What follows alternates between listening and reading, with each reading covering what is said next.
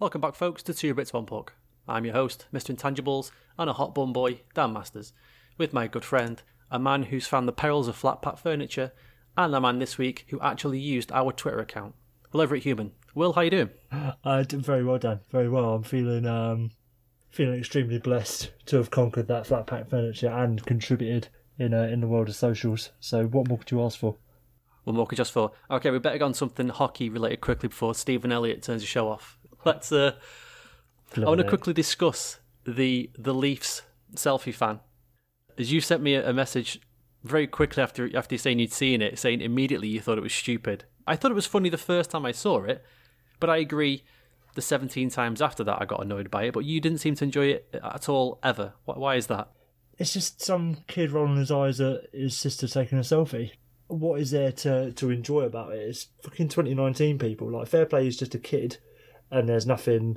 It just, the whole thing reeks of like, oh, there she goes again taking another selfie. Like, let her go take a fucking selfie. If you're that pissed off about it, to behind her back roll your eyes and get into a huff over your shitty sports team being shit, just say no, I'm not taking a photo with you.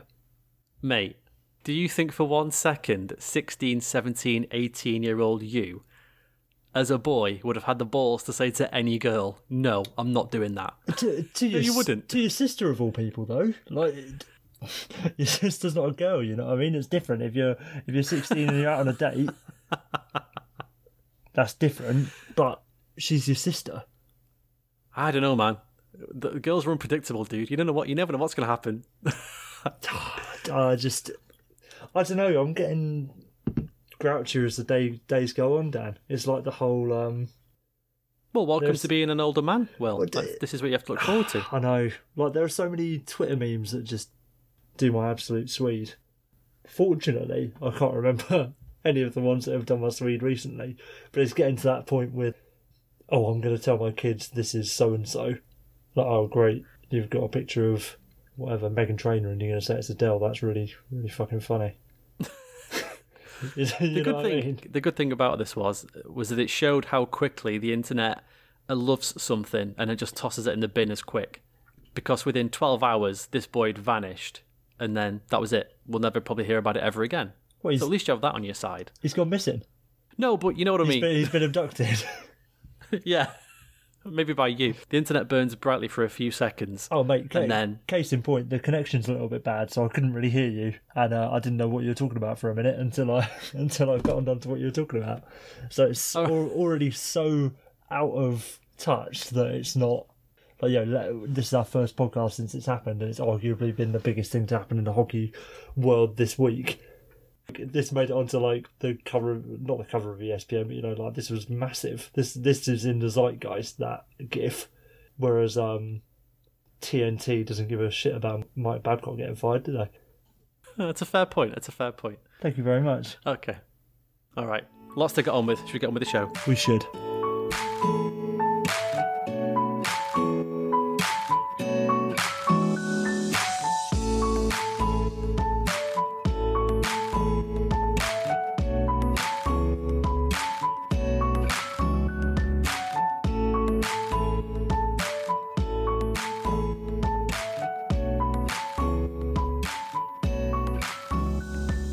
Hey everybody, it is that time of the week. It's the Smooth Recap. Congratulations to perennial playoff Game 7 choker Steven Stamkos, who netted his 400th career goal this week. I'm sure this statistic more than makes up for last season. Darcy Kemper was pulling out all the stops for his AEW wrestling audition, hitting Matt Kachuk with a perfectly executed belly-to-back suplex. The new GOAT, trademark, and Mr. Mount Rushmore, trademark, isn't only an amazing player, but he's one tough son of a bitch as well, playing through a sports hernia just to help his team. Sidney Crosby, what a guy. Eric Johnson claimed the referee's inaction over the Matt Calvert incident this week was fucking bullshit, but yet again claimed to be an example of an NHL player not calling out their own for the inactivity of the Vancouver Canucks players who continued to play as Calvert was bleeding from his brain box on the ice. With a new Batman film on the horizon, TJ Oshie should be considered for the role of Mr. Freeze, as he is 44 for 83 in shootouts in his career.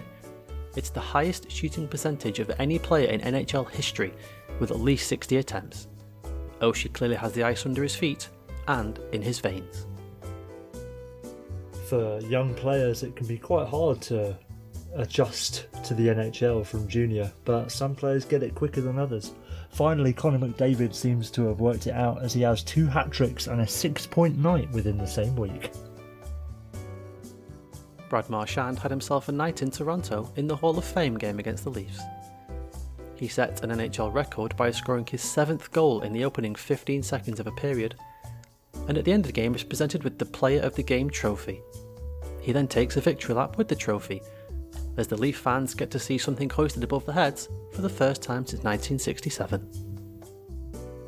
Similarly, on the subject of incredible players, Zach Ronaldo is back in the NHL, for whatever that's worth.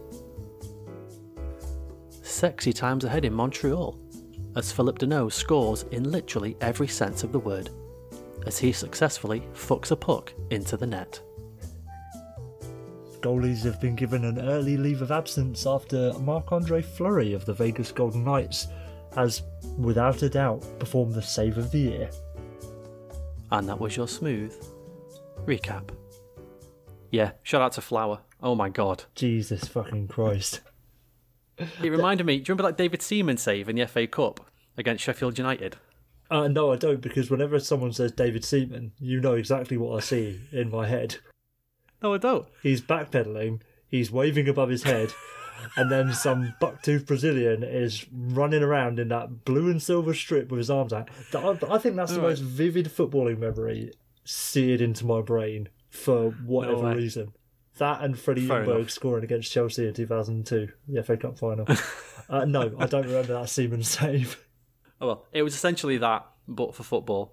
It's just absolutely ridiculous. Just a goal all ends up, and I don't know how Flower did that. It's just insane. There are so many people trying to... I say so many people. I've seen one person trying to disparage it by saying, it was a floater of a shot, like the shot wasn't all that. It's like, get to fuck.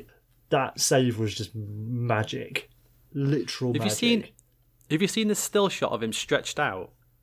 Yeah, like Superman. He is. I mean, that's how good that save is. That's how much effort went into it. Is that he is stretched out literally as far as he can, and that puck is at the end. It's right at the end of his reach. There's nowhere else. I mean, anywhere else that puck is in. Even if it goes a bit further past his reach, it bounces off and goes in. You know, it bounces off his hand and goes in. He's at the actual limit he can get, and he just snags it. Oh my god, fantastic, amazing, beautiful, beautiful work. Who's winning the cup this week? I'm glad you asked me that, because Marc-Andre Fleury is going to win the cup this week. for his, I'm sure you've seen this floating around in the last few days, the multi-time murders of Mike Babcock. Have you seen the side-by-sides for this? Yeah, 2009 to 2019. Yeah, 10 years apart, same difference. That beautiful save on Nick Lidstrom and the save on Nick Petan. Slightly different consequences from both of those Slightly saves, different, but arguably of equal magnitude. You know, like, getting fired is probably worse than being a runner-up in the Stanley Cup final. Similar amount of heartbreak, I'd imagine. That's a great choice. A great choice. I've got a very simple and boring one this week. Who's winning the cup? The best team in the NHL is winning the cup, and that is the New York Islanders. With a 15 game point streak. I prefer 11 game point streaks personally. Yeah, in the harder of the two conferences. What's amazing about the Islanders is I'm gonna see if this is trademarked, but I'm calling it a Lego system. Everyone's just plug and go. Like, just stick a brick in, it fits, go. Off you go. Like I said the other week, they were missing 6 forwards at one point. Who cares? And they're still carrying amazing on stuff. Tonight. It's that kind of, the Islanders, 2 scorers tonight were Bert Smithson, Jeremy Trotterson, and you just think, who are these players? Like, they're just plugging in these guys, and they seem to fit, and they just know their role, they do their job. And I had questions at the start of the season about the goalie. You know, is Varlamov going to fit in okay? Yeah, goalies haven't missed a step, still playing fine. The goalie magic is still there. What if they never lose?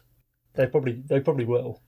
Yes, thank you. I'm really reluctant to say it, but I think we're having to start coming around on the fact that the Islanders are at the very least an effective team, and I don't know how long is it until it's a fluke. Like one season is can just be a fluke, but what, season and a half? If they're still smashing it at the trade deadline, they might actually be a good team. Yeah, I agree. And I think we've said before, but the Jack Adams winner is a good coach. Who could have predicted that? Cool. Would you look at that? There's got to be an argument for 2 in a row, no? Yeah, but you know what it's like. It ends up being one of those things where, well, he can't win it 2 years in a row because someone else has to have a chance of winning it. It'll be Dave Tippett if the Oilers make the playoffs. I'll tell you who's winning the Jack Adams. Sheldon Keefe's winning the Jack Adams. When he, when the narrative is on 21st of November 2019, the Leafs were points percentage wise technically the 23rd best team in NHL or something, and then they make the playoffs. To be fair, rookie head coach. Have you seen those stats of when he took over the Sault Ste. Marie Greyhounds in the OHL? We'll talk about this later. Oh, it's a good time to get the stat in. Okay, go on then. Go on. Just quickly, so the Sioux had, I think it was like they went from like a 46% Corsi to like a 57% Corsi before and after Keefe got hired midway through the season with the same roster. So like the geezer, it would appear, is legit. We'll talk about that later. Well, I'm sure we will. Relegating this week, Dan. I'm gonna relegate Zach Ronaldo. No, not Zach Ronaldo. The Flames for Zach Ronaldo. It's not Zach Ronaldo's fault, you shit, necessarily. I'm gonna relegate the Flames for thinking that Zach Ronaldo can do anything to help them compared to anybody else on their AHL roster. There was a fantastic tweet that had, you know, the sort of play-by-play stuff you get in the NHL app. It's part of the box score, where it's like hit by whoever, shot by whoever. As a beautiful little screen cap, a minute 47 into the period or whatever, it says hit by Zach Ronaldo on whoever, and then 20 seconds later it was goal by the other team. Chef's kiss, perfect. I'm going to relegate the Buffalo Sabres and one of their beat writers, Bill Hopp, who wrote on Twitter this week, "This is going to be the Sabres' 8th loss in 9 games. Hard to believe they've fallen so hard so fast after a terrific October." Stay with me here for a second, Bill. Is this your first year on the job, buddy? Is it? Yeah, is this your first year watching hockey? Because I think, call me crazy here, we may have seen this story before somewhere. I hope this happens forever now. Just forever. Like the Sabres are just incredible in October and then combust. Mate, all these people coming out saying Rasmus Dahlin shouldn't have been the first overall pick. Oh, I do love revisionist history. It's the best. Nothing I love more. Isn't that fantastic? God bless them. And the Canucks are coming down to earth and just waiting for the Oilers, really, and then we can all go back to our scheduled programming. Exactly. It is like we said before. What's the point till Christmas anyway? Who cares? How many starts and scratches you got? I got 1 starter and 2 scratches. All right, I've got 5 starters and 1 scratch. Fucking Christ! What? How can you be happy about that many things in the world this week? I don't know. It's very troubling for me, especially with my, as I've mentioned before, my cold black heart that runs my life, which you're now seemingly inheriting with your flat pack disaster and your hatred of all things memes. 1 flat pack TV unit, and it's just killed me. Yeah. I'll rattle off 3 quick ones though. I do think, just before you do, I do think that my starter, the fact that you've got so many, is probably going to end up on your starters because it's just such an incredible thing. But crack on and we'll find out. Okay. I'm going to stop the lady in the Austin Matthews case who's been paid off. Good for her. I hope she got a shit ton of money. Do we know how much money? No idea. But it does lead me to a question. If you were her, what would you ask for to be paid off? I mean, I do not. I don't even know. I don't even know. It's like if someone asked me to guess how much, I don't know, a yacht cost or whatever. I've just got no frame of reference for what would be what you could ask for. Like, is 50 grand to be good, but is 50 grand lowballing it? Should you be asking? I was going to say 50 grand. That's weird. But it feels like you should ask for more than that. Yeah, I know. 500 grand. That sounds give me too $500,000. I don't know. How much was your bonus again, Austin, on July 1st? give me 10% of that. I'll do. I'll walk away, Austin. That's fine. How much would you be earning if you were bought out, Austin? I will take that much. Thank you very much. If I go really hard on this case and you have to go to prison, how much would that cost, Austin? Let's think about that, shall we? As if. Anyway. Or rather, how much would it cost you to fight it and then end up going to prison and not go to prison? Let's settle on that, and you can keep your reputation as well. Yeah, exactly. 200 grand, I'll be happy. Yeah, that's a good, that's a decent number. My second starter is, I don't know if you saw this or not, but in Iraq at the moment, there are clashes between police and anti-government protesters. And the police decided they were bringing in the riot squad, tear gas, there was police dogs, all that kind of thing. So one of the protesters went back and then turned up later with a lion. Oh, yeah. Which is amazing. A fucking lion. Yeah, that's just mad. I saw the picture. I don't know, do we know if that lion ended up killing that guy? I don't know. I just like the idea of the police on the walkie-talkie. Excuse me, sir. There's a lion here. Do you reckon they use police horses in Iraq? I don't know. Wait. I mean, if people have got lions of pets, maybe they don't have police horses. Maybe they have I don't know, griffins or something. Griffins. Are we the only country that uses police horses still? No, we can't be. Yeah, but we definitely could be though. Yeah, we could. You only ever see the horses out for football, really, don't you? That's true. Maybe police horses is our version of not having guns. So maybe in America or something, it's like, get back, I've got a gun. In our country, it's now, stop this now, boys, I get my horse. I'm on a horse. Okay, that's very, very British way of doing it. Do you remember the Newcastle fan a few years ago punched a horse? Punched a horse? Yeah, if you can find everyone, this is one of those homework things I sometimes give you. If you can find it, find the Newcastle United fan punching the horse. and just as a disclaimer, much like any film involving animals, no horses were injured during the punching of this horse. Just that's very true. Fat Geordie with a broken hand. And then I'll do one more starter, which is I'm gonna go with Josh Rieger. University of North Dakota Defense. Okay, you didn't have that one. Okay, good. The University of North Dakota defenseman wasn't meant to be playing in a game in Denver. So instead of going to the game with the rest of his team, him and his friend, who was also not playing, went to a local eatery and ordered a pound of chicken wings. And just as they're tucking in and finishing them off, he gets a call saying, "Actually, we need you. One of the players is ill." So he rushes down there with a pound of chicken wings rummaging around in his tummy, and scores the game winner, and it was his first ever career goal. Great story. Big up to you, Josh. Big up. It's a good way to do it. What have you got? My lone scratch, the only starter I need this week, Dan. I'm probably going to butcher his last name, is Joe Malin, or Joe Malin. Do you know old Joe? Yeah.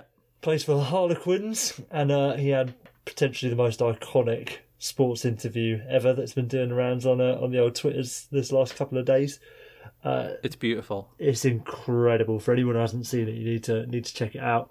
He's talking about speaking of horses. Yeah. Well, that's what I was thinking. It's all worked out perfectly.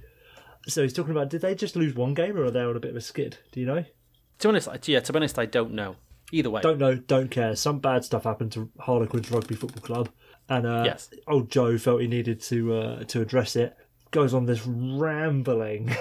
Absolute rambling anecdote about leading a horse to water. So it's like, standard sort of stuff.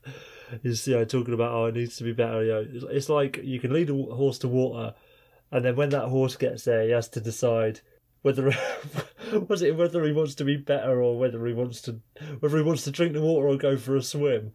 And he gets right in, and it's just absolute rambling nonsense that ends up with the horse going to the Harlequins' home pitch and apologising to the fans, and he does this Irish horse voice.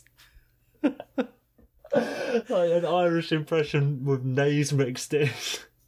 All with like the straightest face.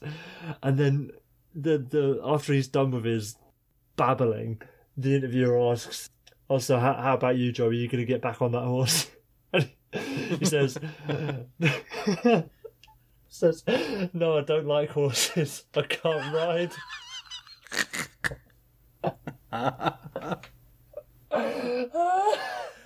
Oh, it's amazing. The kid is a fucking lunatic. Okay, everyone, it's your second piece of horse homework for this week. You've got to find this. You've got to find this. It's sporting gold. Gold. Oh my god. Like, it's one of those things that you appreciate it when you see it, but until you talk to somebody about it, until you actually vocalise how ridiculous the thing is, it doesn't hit you. Just how it's like your favorite. it It's is. like your favorite movie, your favorite funny movie. You just end up quoting it with your mates over and over and over Yeah, again. and then There you are just so dying many about it. lines in this interview. There's so many lines in it that are just creasing. I must have watched it 5 times already. It's so good. Oh, mate. Oh, Jesus Christ. What was he? Was Okay. he one of your starters? No, it wasn't. For shame, Dan. For shame. I know. I'm terrible. I'm terrible. All right, my next starter. Will, quick question. What do the Blackhawks, Blue Jackets, Penguins, Kings, Stars, Islanders, Senators, and Ducks have in common? It's not about streaks, is it? Like 7. I know them. No. No. I don't know. They're all hockey teams. They've all scored less power play goals than David Pasternak. Oh, so far mate, this season. yes.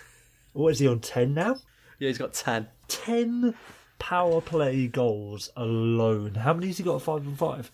Or 17, I think. I think he's on. 17 total? 17 goals so Yeah, far. not 10 power play and then 17 at even No, strength. So not he's on another 17. 27 goals, like 20 games into the season. Still 17 goals. Mate, That's one of those ones that, as I'm saying it probably doesn't seem that crazy, but when you look at it on a list, and shout out to future friend of the show, Dmitry Filipovich, for putting a list, but he tweeted out a list of most power play goals so far this season. That and it was was all beautiful. teams. And you had to do a double take. Oh my god, Pasternak's in there, in that list. It was like a magic eye picture. And then and I was like, oh, there he is. Mate, it's absolutely 19 goals in total that boy has. 19, there we go. Absolutely destroying it. Dominating. And my last starter is I've got to start my mum, because Moneypuck released the power score list, which shows an NHL's team's chances of beating an average team on a normal day. And the Penguins were second on the list. And I made a joke that the Pens had done a great job and he'd used more men than my mum after her divorce. So, and I got a very good response to it. So even in death, the old girl is providing the laughs. So thank you, Mum. I appreciate it. Big up, Mum. Pouring out for you. There you go. All right, you've got 2 scratches, yeah? I do. Two scratches. You've just got the one, haven't you? Indeed, you go first. Who do I want to pick first? I'm going to scratch Brian Burke first. Big old double B, big old Berkey. Interesting. His opinions on what system a certain team should be playing. Let me just read out the points of his system, the finer points. Dump the puck in. Not a good start there, Brian. Forecheck relentlessly, which is fine. That's absolutely fine. Work the puck from low to high. So what he's saying there is get the puck in deep and then work it back out to the D-men, and shoot from distance, hoping the puck hits arses or ankles. Firstly, thank you very much to Sean Tierney at Charting Hockey for bringing this to my attention. And secondly, for fuck's sakes, Brian Burke, for fuck's sakes, no. Especially when he's talking about the Leafs, you've got such a highly skilled team, or basically any team really. This is going to link into a point I'm going to bring up after my second scratch. Why would you decide to play such a shit brand of hockey that is ineffective? You don't have to do that. The Leafs aren't a team that have to play like that. Arguably, their decor is their weakest point of it. Like, Brian Burke's just making himself look like a mug on the international stage. So he gets scratched for it, Dan. Yeah, I can't argue with that. I feel that it's the classic, well, as maybe Babcock proved, is that the old way is the best way and there's no other way to do it, and that's it. Yeah, exactly. It's almost like these 60-year-old men don't have a clue how to play anymore because they haven't been able to fit their skates over their swollen diabetic feet for 20 years. Damn. Wow, that was cutting. I like that. My lone scratch has to be Garnet Hathaway for spitting on Eric Branson. Oh, are we doing more on this in a bit, or is this it? We're doing more on this right now. Right now. Excellent. Because I'm gonna shout out the girls from the Saucy Rockets, a hockey podcast.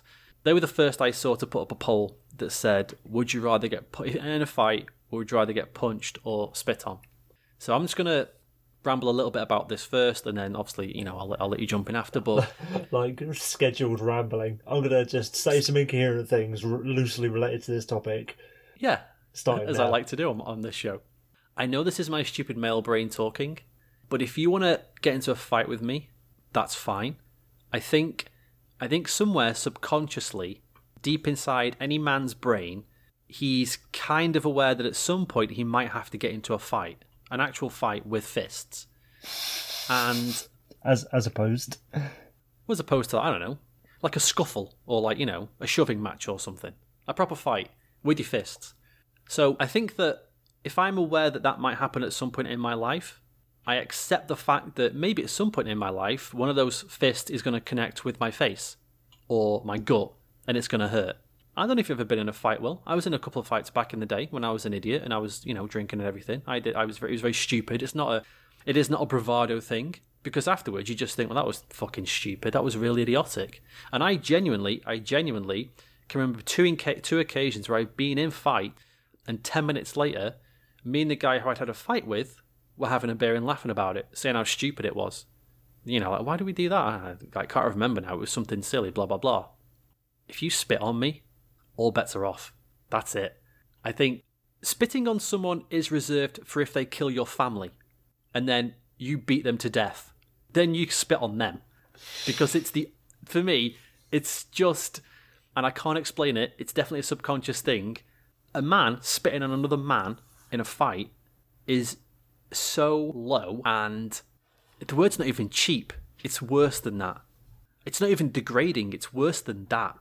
And I'm not, oh Christ, I would hope this podcast shows that I'm not a macho, like rah dude. I'm just not. I don't know, you just bragged about having a fight and a beer, so that's pretty macho if you ask me. It's like 20 years ago. I don't said it was stupid. And you're still riding on the coattails of that one fight. Like if for some reason, I don't know why, if I for some reason got into a fight with one of my friends, I wouldn't, I think I could still come back from that with that friend. But if one of those friends spit at me, that's it. I mean, we're done forever. I can't really explain it other than what I've just tried to do, but I think it's incredibly low and disgusting. Your thoughts, Will?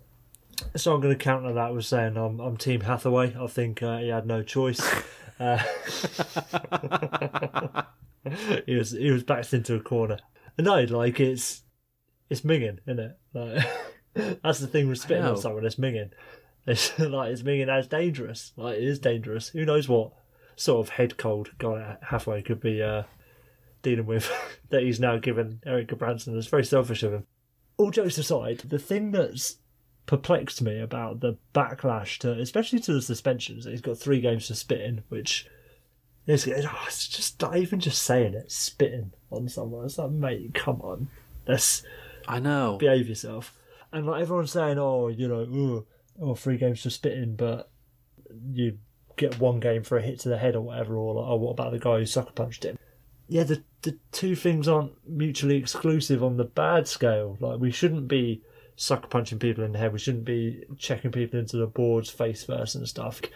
Just because player safety and the referees have failed to reprimand the other players for their transgressions on a more physical side doesn't mean that Garnet Hathaway should be in any way admonished for spitting on Eric Branson like that. It's heinous behaviour.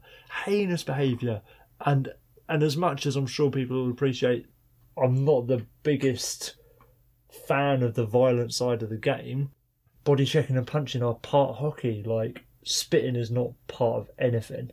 Spitting is absolutely disgusting, no matter who you are, no matter what you're doing, what your gender, race, credence, whatever it might be. Like, do not spit on anybody else. Do not even spit in people's direction. That is just, it's just not on at all. You know what I mean? So, like, yeah, it's horrendous, and people are absolutely right in the fact that there should have been some other discipline for the awful hit. Who took the hit? Was it Leipzig or Hathaway? Whoever it was. I think it was Leipzig, yeah. I want to say, whoever took the hit, because Gabranson gave the hit, like, Gabranson should have got suspended as well. And, yeah, there should have been discipline for the sucker punch, but just because there was a failing in one instance doesn't mean we can't be horrified at the behaviour of Garnet Hathaway. No, you're right though. There is some next level with spitting that is just reprehensible. Yeah, it's next level dirty, like trash. It's trash. It's trash behaviour. What if someone pissed on you in a fight? In what way? In a fight. I was gonna say. I'm sure we've both been to Amsterdam, mate. It's seen way worse than that. I feel if someone peed on me in a fight, it's almost impressive isn't the right word, but there's a feat to there is some skill to be able to urinate on someone during a fight. Spitting's low effort. That's the problem with spitting. Anyone can spit. Do you know what it is? I'm not. Christ almighty, is it any wonder women think we're dumb? Is it any wonder women think men are just fucking idiots? We've gone from, yeah, I'll take a punch in the face. Spitting, you are fucking kidding me. But if you pissed on me, all right, mate, fair play. I've got to give you... hats off to you. Hats off to you, mate. Like, the guy pissed on me. I mean, what? It's a power move. What can I do? What can you do? I feel like... How has this species ever gone anywhere? Fucking... It's amazing women still look at us. As like men in general. Fucking hell. We're so stupid. The thing with like pissing on someone mid-fight, yeah, it's a bit Charles Bronson, isn't it? It's a bit Gigi Allen. Like in the age-old thing, like if you're about to have a fight with someone, like just start headbutting the wall and punching the wall or something, and they're like, "Come on!" and just try and like intimidate them off. If you're like Charles Bronson would pee on someone during a fight, wouldn't he? Oh yeah, for sure, blatantly. That's because he was a man's man, though. Will. It's true. Same with Gigi Allen and two of the most ferocious people that have ever walked this earth. So if it's good enough for Gigi, then it's good enough for me. Fucking hell. All right, just quickly, last thing on this. There was obviously the Brad Marchand licking comparison. Yeah. What are your thoughts on that? It's right, isn't it? It is right. Yeah, it is right. It is right. It's just as bad. It's just as bad licking somebody as it is spitting on somebody. Based. I don't know why, but licking's funnier than spitting, isn't it? Sure, it is. It just is. But you know what? I can imagine players safety when they watch that Martian video, just all rolling around like creasing, laughing, and then they watch that Hathaway stuff and like, oh, that's disgusting. That's fucking disgusting. 3 games. So, because as soon as I saw someone make that comparison, I was like, oh, fuck, you're absolutely right. But I haven't made that link in my head because I'm still just a pea-brain Neanderthal.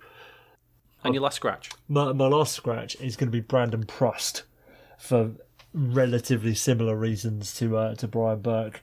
Brandon Prost was, I say quoted, he put it out on Twitter. I'll quote it verbatim. Imagine that at Maple Leafs picked an actual hockey GM when they had the chance. They'd be a contender right now with Mark Hunter. Brandon, what the fuck are you talking about?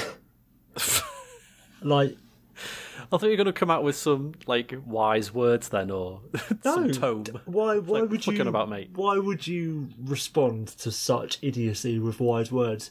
Like, Kyle Dubas is not the problem in Toronto. The construction of that team is not the problem in Toronto, and this tie in with what? Oh, there's a hot take. Mate, okay. Here it is. No, we can't. We're getting onto it. We're going to get onto it like right after the interview. No. I'm not gonna necessarily touch on Babcock, but what I texted you about earlier, systems and stuff. Oh yeah, the problem with parity, everyone thinks their kung fu is the best. Yeah, that's what I said to Dan earlier, and what I meant by that was tying into Brian Burke and tying into what Brandon Prost is really saying about why he thinks Mark Hunter would have been a better GM than Kyle Dubas is he's alluding to the fact that Dubas has relied too much on skill in the construction of the team, whereas Mark Hunter would have had a team that is more fitting of the Brian Burke model, a la toughness over skill. In the Premier League and in football in general, the best teams play a highly skilled game. The equivalent of dump and chase or tough hockey, big body hockey in football is the long ball. Do you think that's fair to say, Dan? Very fair. A perfect comparison between the two sports, I would say. Thank you very much. So obviously the long ball is just hoofing it down to your large man at the top, who then takes the ball down and tries to get a scoring chance from there, thus eliminating the skill part of the game of having to move the ball from your end of the pitch to the other pitch with skill and passing and speed and stuff just by kicking it really far, or dumping it from the red line and then chasing after it. So the thing with long ball and dump and chase, in the NHL, dump and chase is seen as a sort of an acceptable strategy by 200 hockey men because of parity, whereas in the Premier League and football at large, the good teams play a skill game, high passing, high energy, whatever it is, do not default to their equivalent of dump and chase, because that's how you get success. Dump and chase, the long ball is used by bad teams because they know they're not good enough to play a skilled game. What's the word? It's like bunting in cricket or baseball or something. Like, it's a safe option. Right, we're going to try and not lose. We're going to play to what strengths we have. Everybody in football wants to be able to play a highly skilled game. Like, skill in football is not a taboo, whereas in hockey, skill is a taboo. And I think the fact that taboo has been able to be perpetuated is by the parity created by this league. So you get teams that can play dump and chase when they should, which shouldn't be a successful strategy, and then squeeze into the playoffs, and then getting into the playoffs is automatically some level of success. So it absolutely drives me balmy when people are saying, "Oh, there's too much skill on this team," this team isn't tough enough or whatever. It's moronic, and it's going to keep this sport latched into this barbaric 1950s style of hockey where we still think, all due respect to Gordie Howe, Gordie Howe, playing the game the right way, you got to score a goal and punch a guy in the face or else you're not a good hockey player. It's going to keep this sport back from not only further revenues for the league, more fans, more diversity within the fan base, and a better product, as long as we think that toughness is more valuable than skill, and that skill is a bad thing to have. Okay, we haven't got time for this, but I do disagree a little bit. Of course you do. Only a little bit. I Yeah. agree with you more than I disagree with you. But again, we will. This will end up us going around in circles, and we're going to save that for a day when there's kind of less news. Maybe in the off season. Maybe this is an off season. Put this in my light bulb file for the off season, and we'll discuss why I think you're right, but also kind of wrong. Should we just skip to the end of that discussion where we're talking about why Tom Wilson and Ryan Reeves? I was going to say why I think Leon Draisaitl is a better player than Ryan Reeves, and why you disagree. Yeah. So, okay. Yeah, I've okay. Yeah, we'll have to leave in case you couldn't tell. No, yeah, we'll have to leave that there for now, but we will come back to it. Okay. Before we do get to our new guest and the news, we are on Spotify, iTunes, Google Podcasts, YouTube, and everywhere else you choose to let us two goons talk broken biscuits. A 5-star review on iTunes is good for us, and doing so can guarantee you an entry into a prize draw where you can win nothing. So make sure you do it. You helped me for a second there. On to our guest this week. It's a bit of a different one, but Will and I have said for the longest time that we wanted to get fans involved in the show. A Habs fan lives in Montreal called Ken got in touch and said there's some things. Yep, big up to Ken, big up Dyson Sphere. I wanted to come on the show and talk to you about living in Montreal, what it means to be a Habs fan, the Montreal-Toronto rivalry where it all comes from, and all that kind of thing. And we said, yeah, it sounds like a great idea. He was really good. It's good for us to have people on who live in the area, because there are things me and Will just don't know. We don't live in a hockey. The entirety of our country is not even a hockey market, let alone the town we live in or the city we live in. So to have somebody on from a hockey town is a good thing. If you're a fan, you want to be on the show, want to discuss your team or anything about hockey, please do get in touch. Anyway, here he is, Ken Dyson. Hey, how's it going? I'm fine. How are you? I'm pretty good. It's been quite the day. I started off by wiping out on an electric bike, Oh, but now it's ending up with talking to somebody about hockey in Great Britain. So that's pretty awesome. I was going to say, so your day started off bad and it's just got gradually worse then. Exactly. Yeah, exactly. It's deteriorated to the point where I'm on the phone with you. Okay. Yeah, exactly. Let's just get into it then. You mentioned in your DM to me that you were an avid Habs fan. Obviously, you grew up in that market, crazily into hockey, and your kind of fandom has waned over the years. Why is that?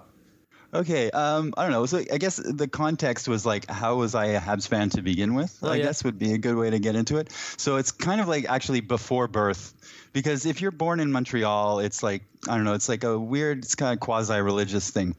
And so I'm like a first generation Canadian. So my parents were both immigrants. And so their families moved here when they were young, like teenager, I guess, like preteen. And my dad's side of the family is from Italy. And when I was born, or when my mom wanted me to have an English sounding name, and so that I would fit in, you know. But like it being in Quebec, I'm not so sure. But I'm pretty sure she thought maybe we were going to move to New York or something like her cousins did.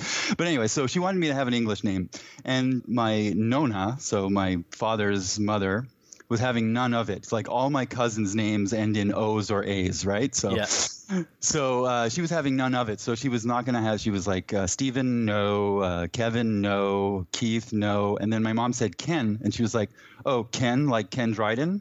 Yeah, sure, of course. So, and I'll date myself. I was born in 1972, so that was just like Ken Dryden came out and won the Rookie of the Year, the Calder Trophy before winning the Conn. Yeah, so he won a Conn Smythe before he won the Calder Trophy. And then it ended up. So my dad would have his friends over, play poker on Saturday nights, and I was serving out beers at the age where I was able to carry them to his friends, and in the smoky haze there was always Hockey Night in Canada on, so it was just part of life, The Canadians are something that kind of unites a lot, like, because Montreal is a city of immigrants, and it kind of unites everybody together. Like there's French and English, there's Italian, Portuguese, Greek, whatever, and everybody, just gets together under the Habs banner, and it's our team. So, I mean, I think in that respect, to not be a Canadiens fan is to be super contrarian. So if you want to be like the prick at school who says that they're a Bruins fan, you know what I mean? That's kind of the thing, and like my next door neighbor was a Flyers fan. It's like, why are you a Flyers fan? It makes no sense. Like, you have no connection to that. Like, but I think it's just to be contrarian. I see. But I guess maybe other people they have, like maybe their dad was a big Bobby Orr fan or something growing up. So, but a lot of it just happens because of your accident of birth. I mean, I think that's how a lot of things in life end up being anyways. Like, I'm a big proponent of this moral luck theory that we just end up doing things because of things that happened to us in the past that were totally beyond our control. So beyond my control, I became a Habs fan. And I guess it just, there was just like the habit, and I would hang out with friends, and it would be like the 93 Cup run was like one of the best times of my life. In 93, I was like, 24 or something. And so it was big party time, and we had a great time. And I did not riot. But I witnessed the riot. In those times, I was like, I knew where every player came from and what junior team they played for. I was like the Pierre Maguire, the Montreal Canadiens. And, life gets in the way after a while. Yes.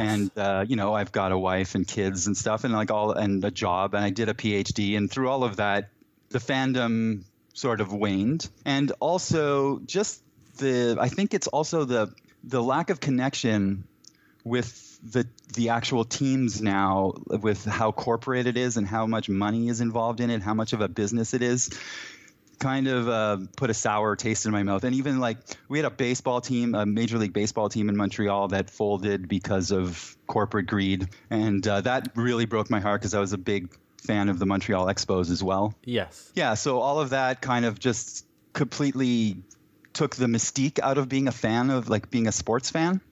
And then I think I started to get back into it when my son started getting really interested in sports. And so I started coaching when he was really young and getting interested in how you put teams together. And he played baseball and hockey. And so then when he gets interested in watching the games too, because, he wants to see but he becomes a fan. So then I was watching with him, and then now we're both fans together, but we're not living and dying by Canadians winning or losing anymore like I was back when I was a teen. Yeah, I've always said that. I've said this forever. Sports fandom is so strange because you're essentially just rooting. It's a classic. It's a Jerry Seinfeld joke, but you're rooting for your jerseys to beat the other jerseys. Exactly, and it's not even the players, because the players all change. The coaches change. Everything changes except that jersey. And the other thing I was just thinking just before we came on, it was like, if I'm rooting for the Canadians to win, basically I'm rooting for the Molson family to become richer. I mean, that's pretty much all it is. You're rooting for the Jacobs family to be richer. Yeah. I mean, it's just and it's not even the players, like people often say like, oh, I can't relate to these players because they make millions of dollars. It's like, they're putting their livelihood on the line every time they get on the ice. Like they could seriously get injured. Like, I mean, it's crazy in NFL football. I can't watch it. It disgusts me. But it's just day after day of concussions and all these like serious injuries they could be getting you. There's a recent book, I don't know, it's a few years old, I guess, that Ken Dryden wrote about the life of Steve Montador. Oh, okay. And so he has this narrative of how like the game has gotten off the rails in terms of how dangerous it is regarding concussions and CTE. Yes. And he frames it over the life of this, quite a fringe player. Like he wasn't a star. He was never a star, but he, won a Stanley Cup, but was always like just trying to stay on the team. And he has to do whatever it takes to stay on the team. And whatever it takes for him was getting into fights, and being that physical force. And, it just talks about the physical and mental toll it takes on a person to do that. And eventually he ended up having a lot of substance abuse issues and finally committed suicide. So I can't say that, the players are being overpaid. It's ridiculous what they do. And if I was in the spot of being able to do something that what they do is miraculous. Yeah. Otherwise we wouldn't be watching it. And, I would take the money.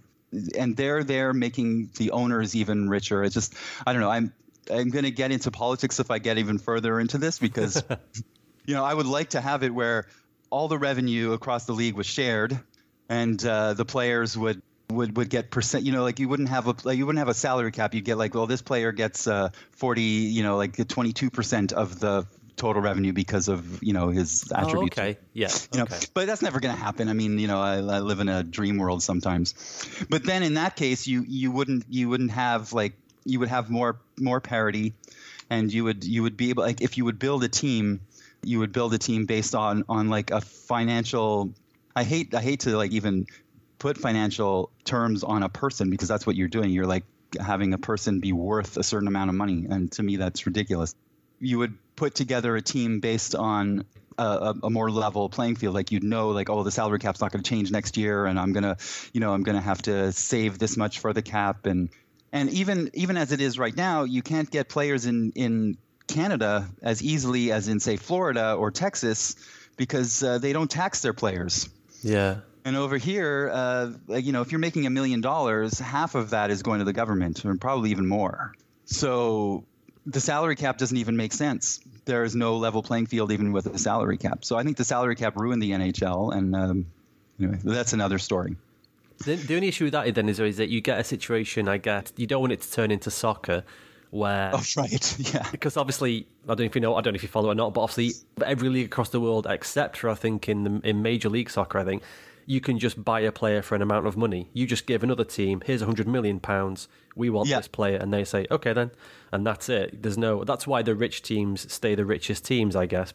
percentage-based cap sort of would work better, but I think it's not going to happen because the Jacobs family wants to be richer than the Molson family. They don't want to share with them. It's not going to work. Billionaires fighting for each other, isn't it? Yeah, exactly. Space. I kind of like the model they use. I think it's Irish in hurling, right? Hurling's that like kind of field hockey game they play. Like it's kind of like lacrosse. Yeah, we call it murder ball. Because murder ball, exactly. Yeah, it's just insanity. Hurling, God, you couldn't give me enough money to play hurling. It's insane. I know. I work with a bloke who is on the Canadian national hurling team, if you can believe there is one. Wow, I did not know that. And so he went to Ireland this year for the World Cup, I guess, and they did very poorly. But I think in hurling in the Irish league, it's the guys are just like from that town. Yes, they are. And you're from that town, you play for that town's team, and that's it. And you're actually rooting for guys that are in your own town. I mean, that's not going to happen with hockey. I mean, it's a world sport. But we need to do something. There has to be something to have more of a real connection to the team. And I mean, for me, the connection is my childhood. So I mean, it's not going to get erased. So I'm always going to be. I'm not going to be a fair weather fan, you know. That's why I don't. So this is a question. How did you guys pick your teams? I know like Will is a Stars fan, right? And so you're a Bruins fan. So how does someone in the UK pick a team in North America? It normally comes via any means necessary. And me and Will have said this before, is that there is no ideally you would go back to yourself when you decide to pick a team and say, don't pick a team, just watch the sport and enjoy it. Because picking a team is stupid. As I've already said, there's no reason to actually pick a team, especially if you're not from that area or even the same country, for crying out loud. But to be honest, I cannot remember Will's story because, he drones a lot and, he's like... Anyway. You just tune out. Yeah. I'm normally thinking of something else or watching a fly when he's talking. I had a Sega Genesis and I was into the NFL at the time because a friend of mine who was older liked American football. And I thought, if I like American football, he might like me more. So I got into American football because of an older guy who lived on our street. I think he was like 3 or 4 years older than me. And I got a Sega Genesis and I got a copy of John Madden 94. And with it came a copy of EA Hockey 94. Oh my God. I played that game so much. Oh yeah, I played it to death. And so put the cartridge in, played the game. I was like, oh wow, this is really cool. Now, obviously, way back then, I mean, there wasn't even satellite television, cable, internet. There was nothing. We had 4 channels. That was it. There was a sports program on a station called Channel 4. And there was a sports program on called Trans World Sport. And it just showed highlights of all sports all over the world. For everything. From, like you say, hurling to kabaddi to American football to ice hockey to whatever. And I would see ice hockey highlights on Trans World Sport. So I always just kind of kept up with it that way. But I never got to see games, never got to see anything really. And then, oh God, I can't remember what year it was I picked the Bruins. But when we started to get the internet, like in every house, and we had it, obviously then you can find streams and that kind of thing. Mm-hmm. And people would put games online, like they would record games and put them online somehow the day after and all this kind of thing. Oh, right, yeah. And I kind of thought, well, I should probably pick a team. I've been watching, I'm kind of thinking I'm going to get into this. So it's very bad, but my sport watching is based off hatred. I need somebody else to not like. So I had to find a team that had an enemy that I could root against. Perfect. And I also couldn't pick the best team because you can't. I've got a friend who he suddenly just became a Patriots fan and a Golden State Warriors fan. And I'm like, dude, come on. Like, what are you doing? Like, this is ridiculous. That's so obvious too. Okay. It's terrible. It's terrible. So the one team that stuck out was the Bruins because I couldn't really find another rivalry that was the same. Like they had the hatred, the history. They were kind of good, but they weren't amazing. So I thought, well, I'm not picking like the best team, but I'm picking a decent team. So, and that was just it. It was kind of mathematically done, so to speak. And then, that's it, isn't it? Once you pick your team, and that's, then you suck it in for life then. So yeah, for sure. I'm glad to hear that because the thing I can't stand are these people who flip teams all the time. But I also find it difficult to watch a sport and not root for a team. Like I tried to do that with baseball because our team got ripped out from under me. Yeah. And then when my son started playing baseball again, I was like, well, I got to show him baseball right? Like if he's going to play it. So we got like, I can get games on the internet or whatever. And I'm like, okay, well, we can watch the Blue Jays, but I cannot root for a Toronto team. Like it's just not going to happen.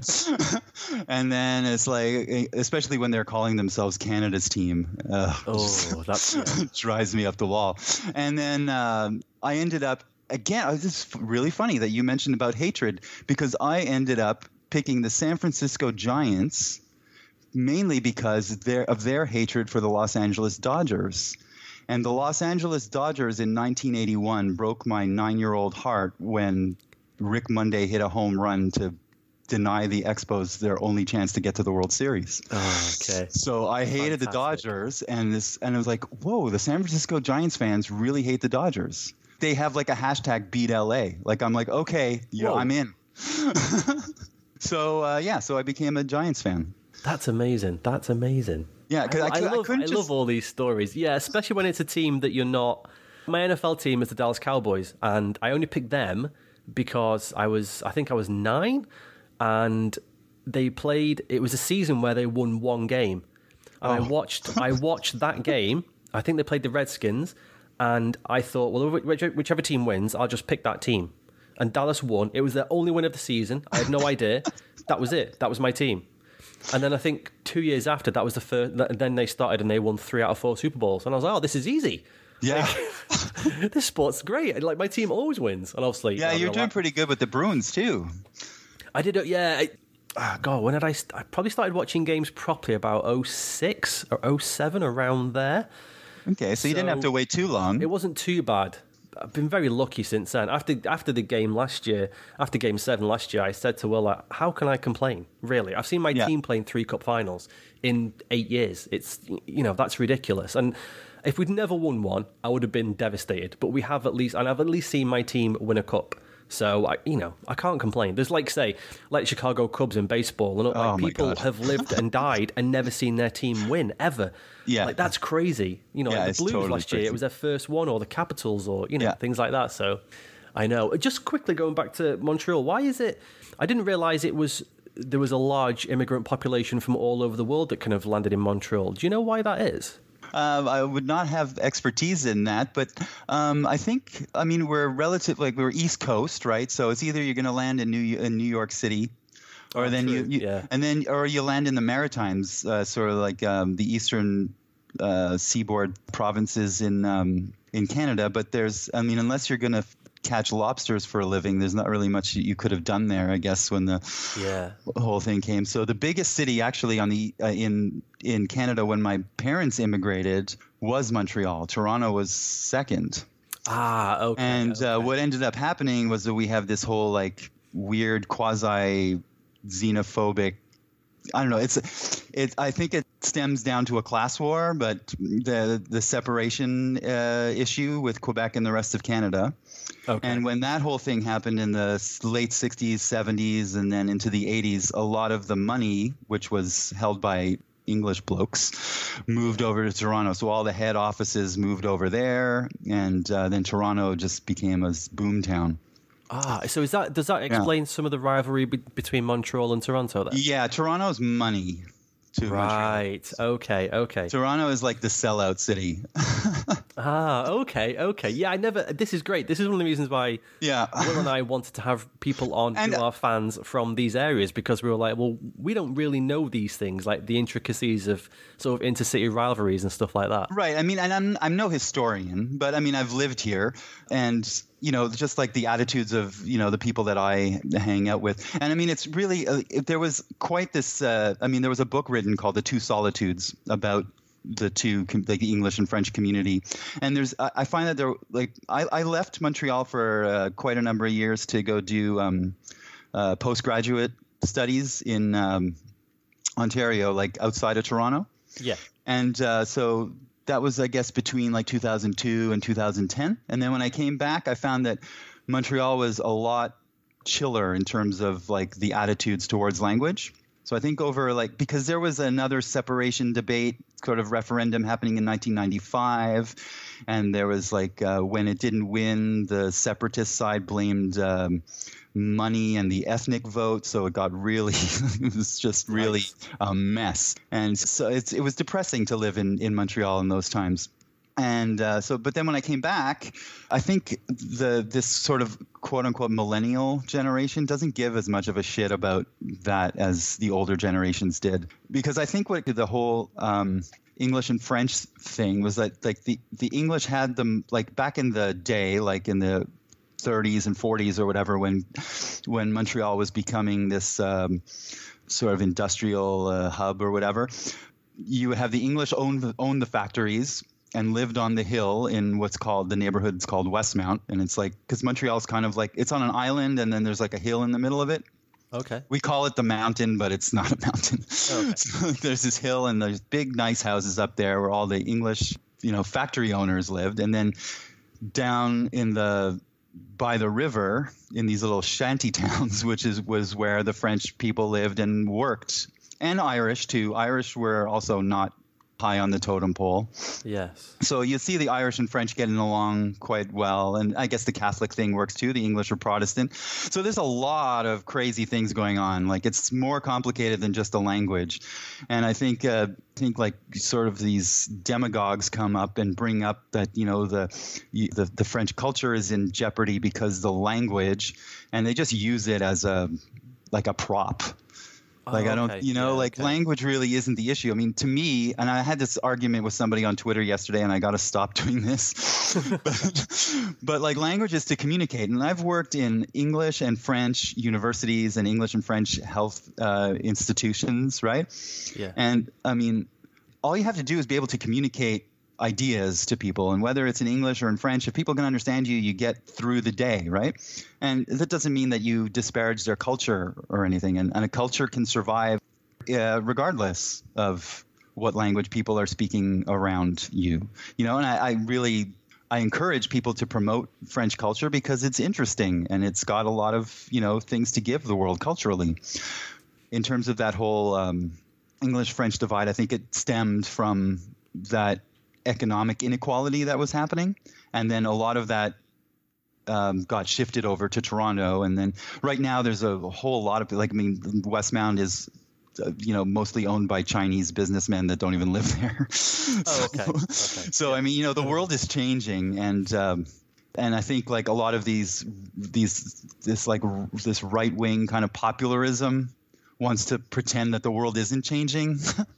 Yeah, that like things are the same, and it's like it's us against them, and unfortunately that's what's coming up again. I can see that coming up again over here with our latest government and all of this. The provincial government is a populist government, and in the federal election, most of Quebec was swept by a party that is there to quote unquote promote Quebec's interests within Canada, which basically means they're preparing for a separation. So anyway, it's ridiculous. But the Montreal Canadiens are a unifying factor with all that. Like English and French, we all love them. So that's another thing that makes the Canadiens something more than just a team in terms of fandom.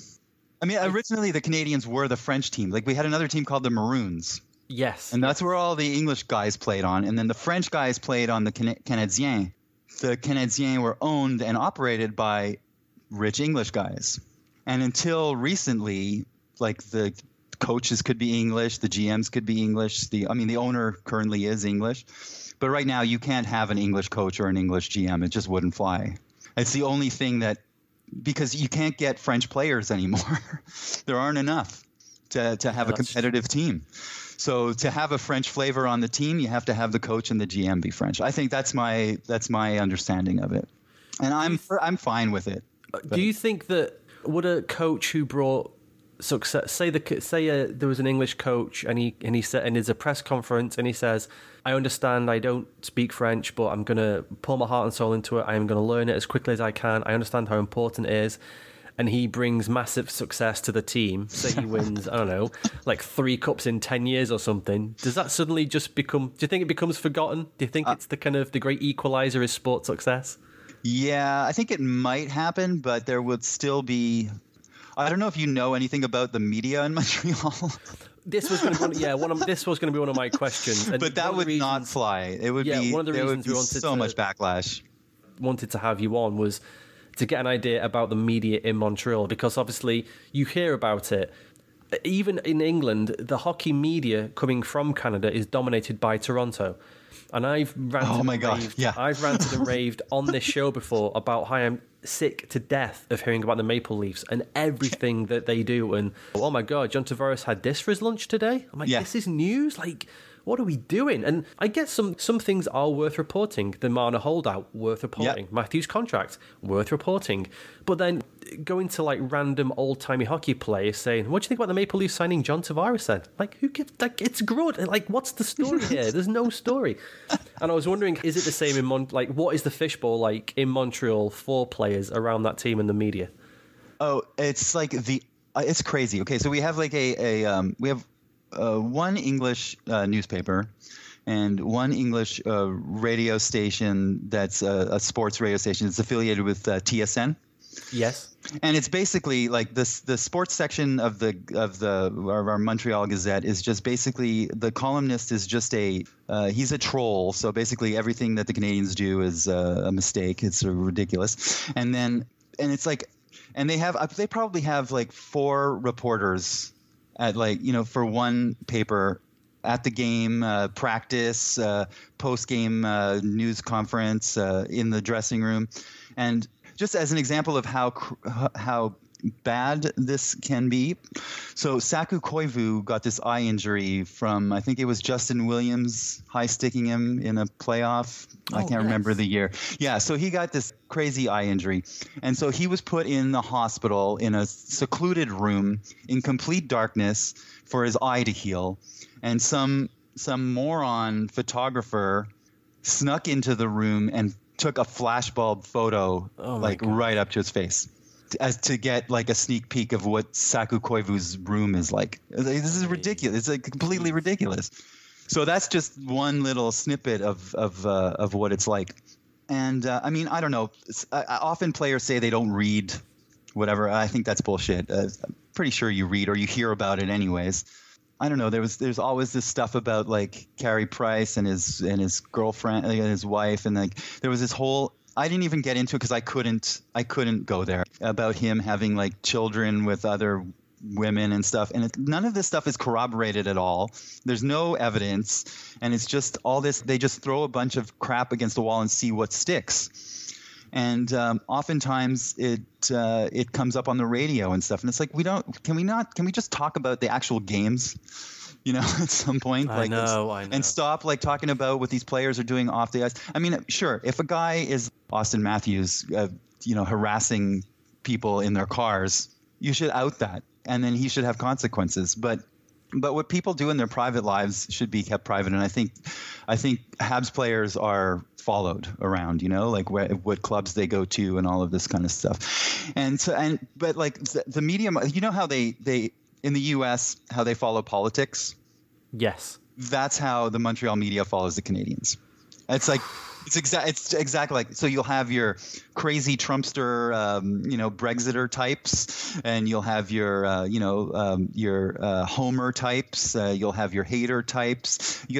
But there's so many of them that they all have a voice. It's not just like one go. There's like 5 of them, so it's loud. So it's kind of crazy, and I can see why some players would shy away from it. But at the same time, I think if you've got the guts to play this crazy game that is hockey, I mean, I think you'd want to try to win in the craziest market that there is. But that's just me. I don't know.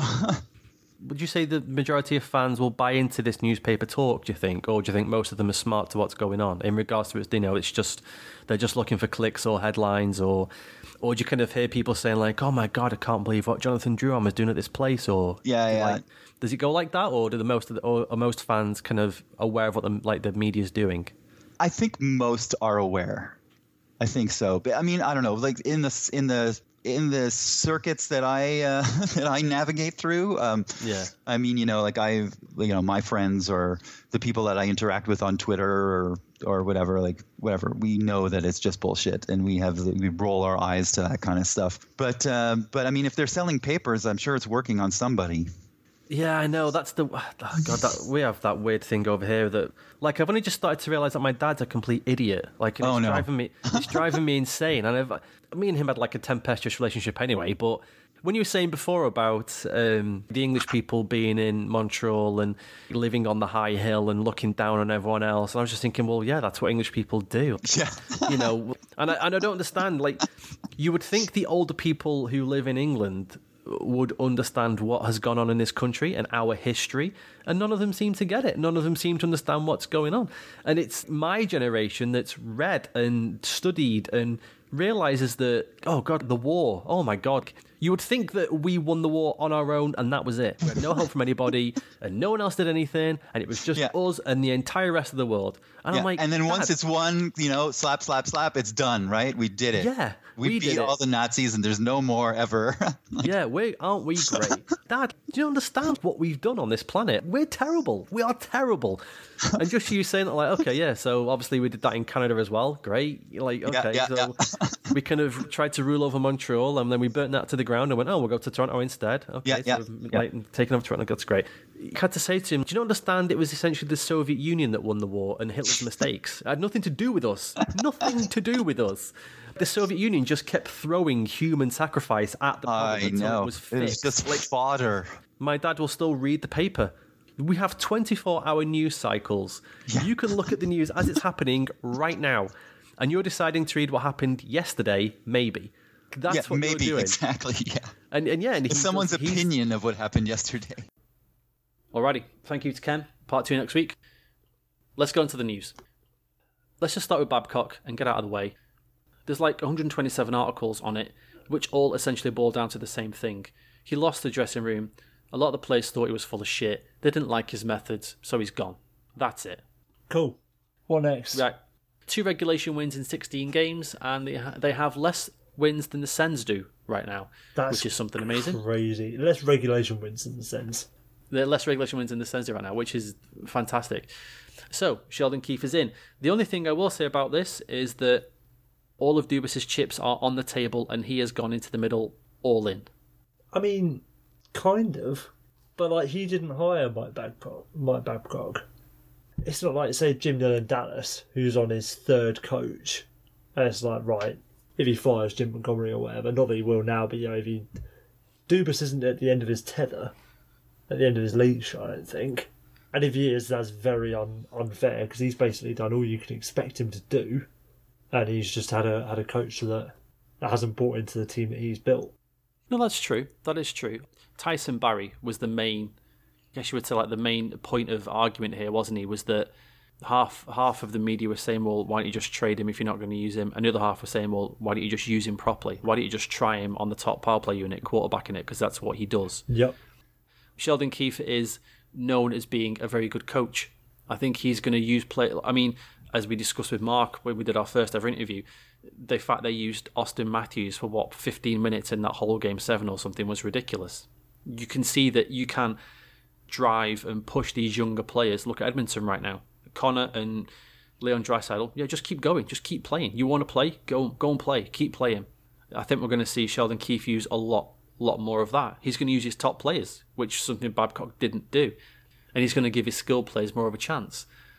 I was just going to touch on like the usage thing, and like there are people piling on, saying, "Oh, what was Babcock meant to do? He's not had the team that's built for him."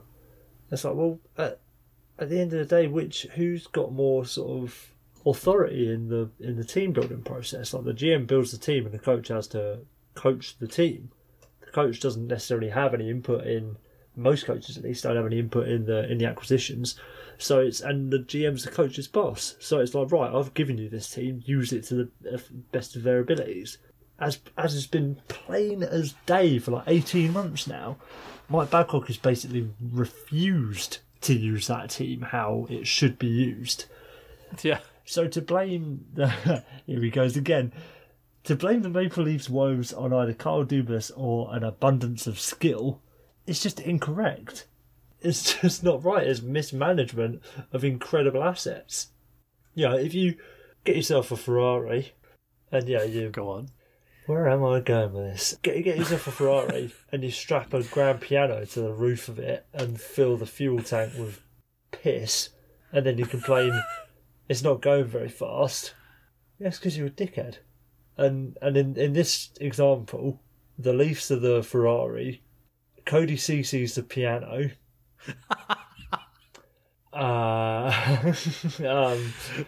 Who are you going to compare to piss, Will? Let's go. Who am I going to compare to piss? That is a very good question. Austin Matthews only getting 15 minutes a night is the piss. Oh, good. That's good. Okay, yeah, thank you very much. Good. And Mike Babcock is the dickhead. Like, that's the long and short of it. He's not used this team properly at all, to a point of just defiance. Not even ignorance or incompetence. It's defiance.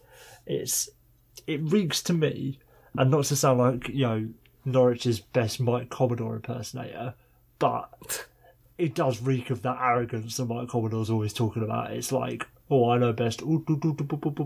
I've coached Team Canada. I've won 2 Stanley Cups, or however many he's won, and all that nonsense. Like, the whole thing of Babcock always got praised for, at the Olympics and stuff, getting superstar players to play non-superstar roles.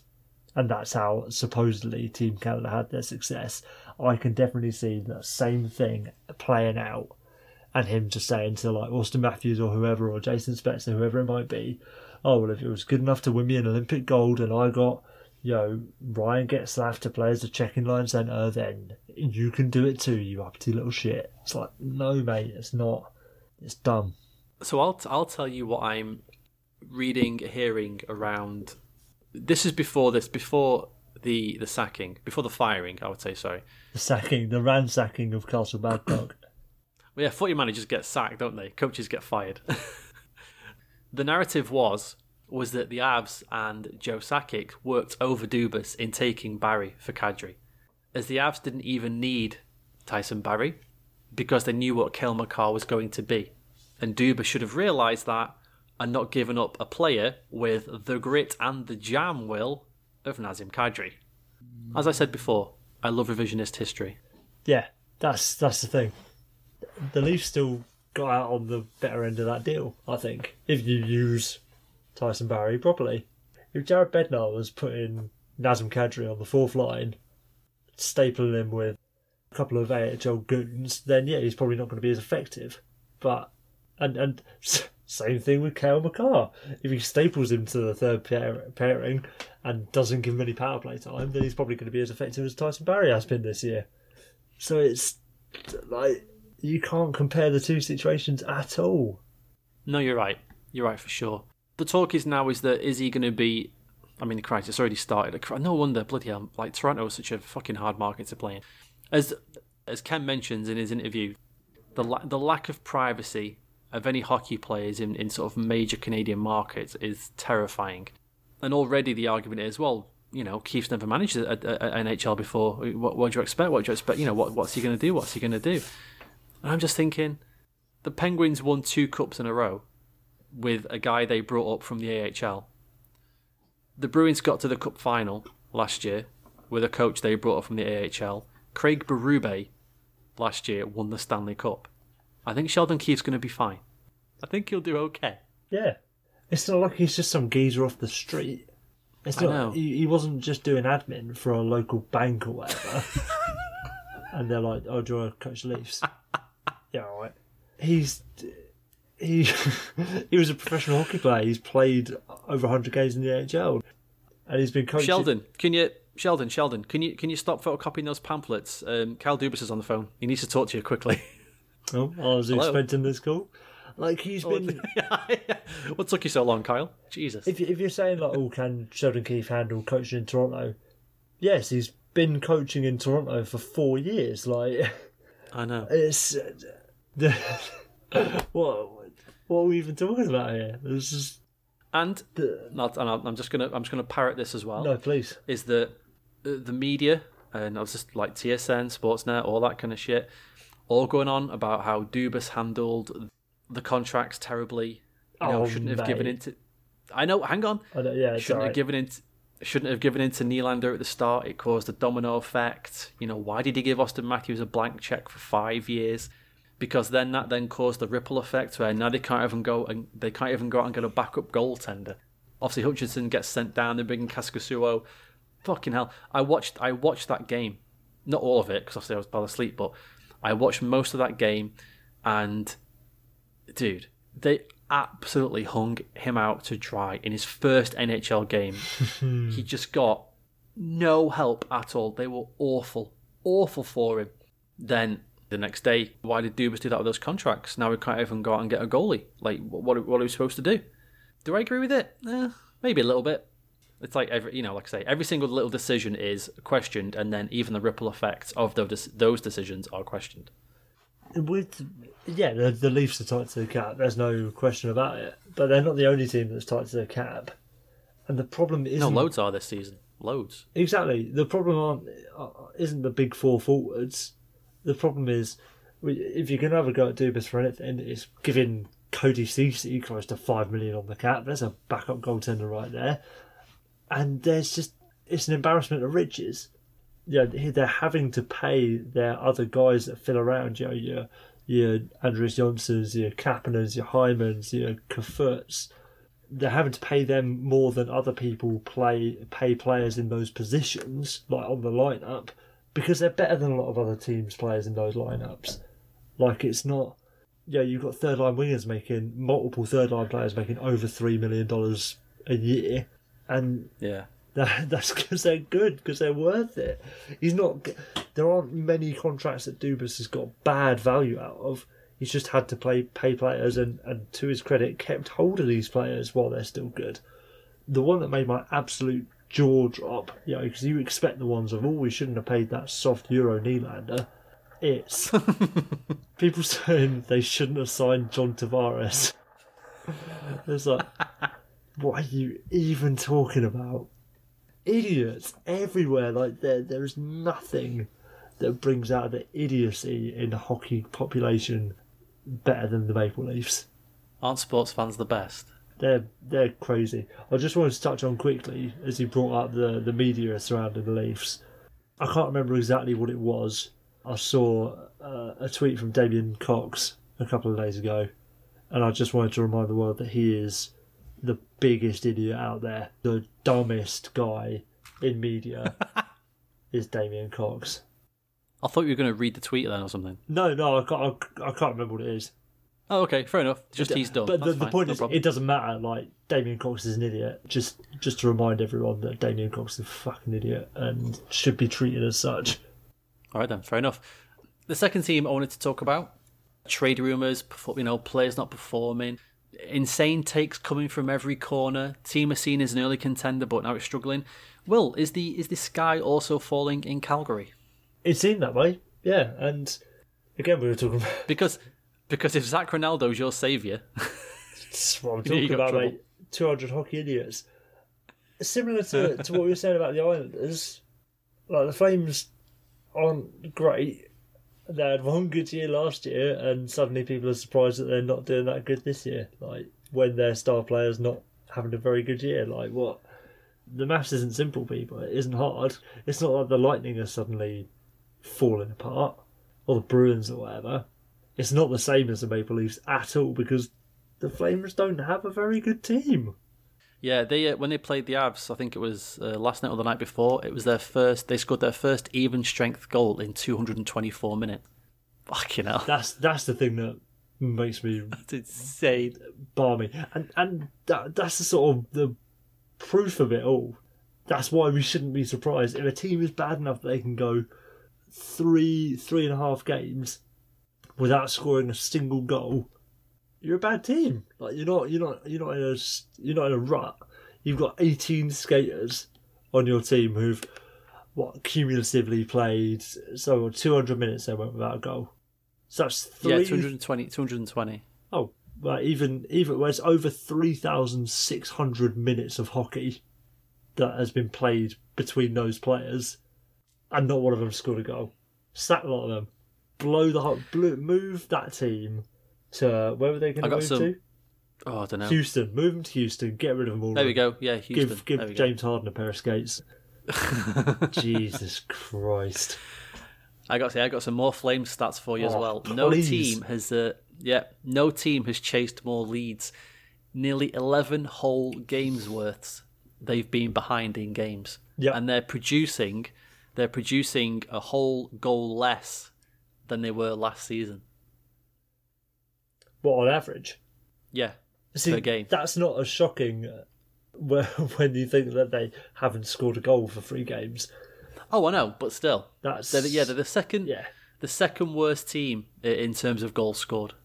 If anything, that's more damning of how not necessarily particularly good they were last year. They were good, but they weren't incredible. If you've gone 3 games without scoring a goal and you're still only 1 goal behind your average of last year. Yeah, but dude, they won the Western Conference last year. They couldn't have been that bad. Yeah, but you can win games and still not be a very good team. I mean, I guess. Or you could be a fluky team, and that's if you're winning games and not scoring many goals, then you're a fluky team. Over 82 games, that's a big fluke. And there was an article this week that Johnny Gaudreau should be traded. Yeah, because the rumor is that the playbook is out on him, which is you stop him passing and let him shoot because he has noodly arms. And I mean, he's only got 2 goals in 18 games, so maybe they're onto something. No one was saying that about Jamie Benn, old noodly arms Ben, who had until the other day the same number of goals in more games. Like, mate, again, I think the theme of this week is going to be that people are just idiots. Yeah, trading your best player is how you improve your team. That's definitely it.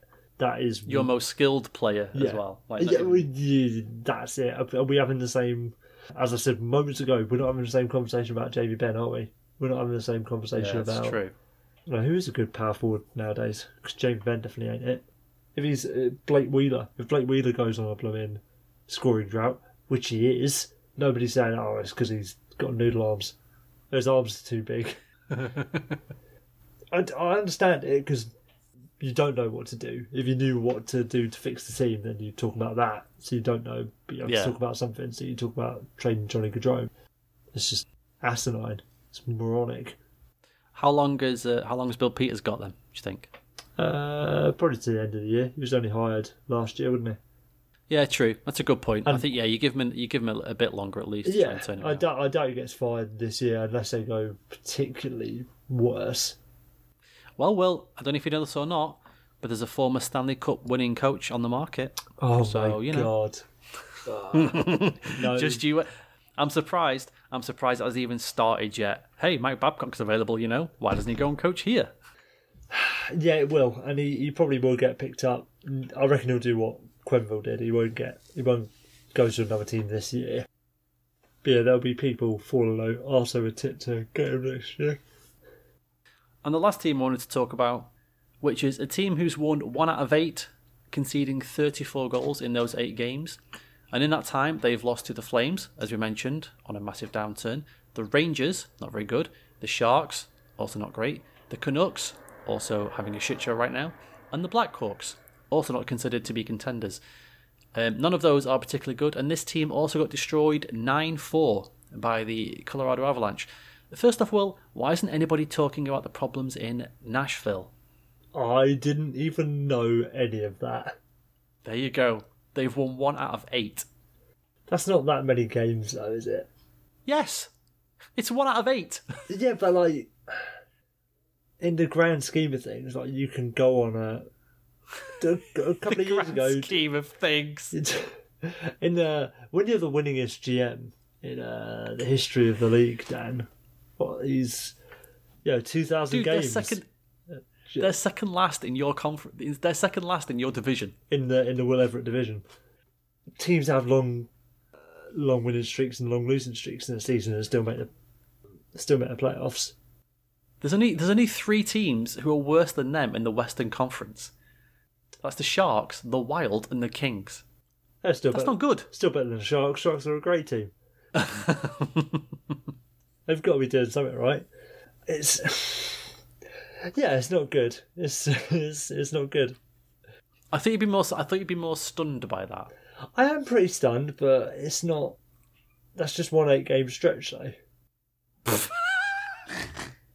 You can prove anything with facts. You can. You really can. Sorry, the other. Need I remind you that the Leafs have just lost 6 in a row and fired their coach. The Flames are on a massive downturn, and the Vultures are already circling for Bill Peters. Yeah, and you're like, the Preds have lost. The Preds have won 1 in 8. They'll be all right. Yeah, they're fine. Peter Laviolette's not got Roman Josi as a backup goalie and playing Matt Duchene 4th line left wing with like Colton Sissons and Austin Watson, is he? Here's my question. I'm glad you brought up Peter Laviolette. Is it time for a change? Is it time for a change of voice? Is that his voice now does not carry the same weight as it used to? And the players are now just tuning him out or whatever. Yeah, potentially. He sacked Kyle Turris against the Jets as well.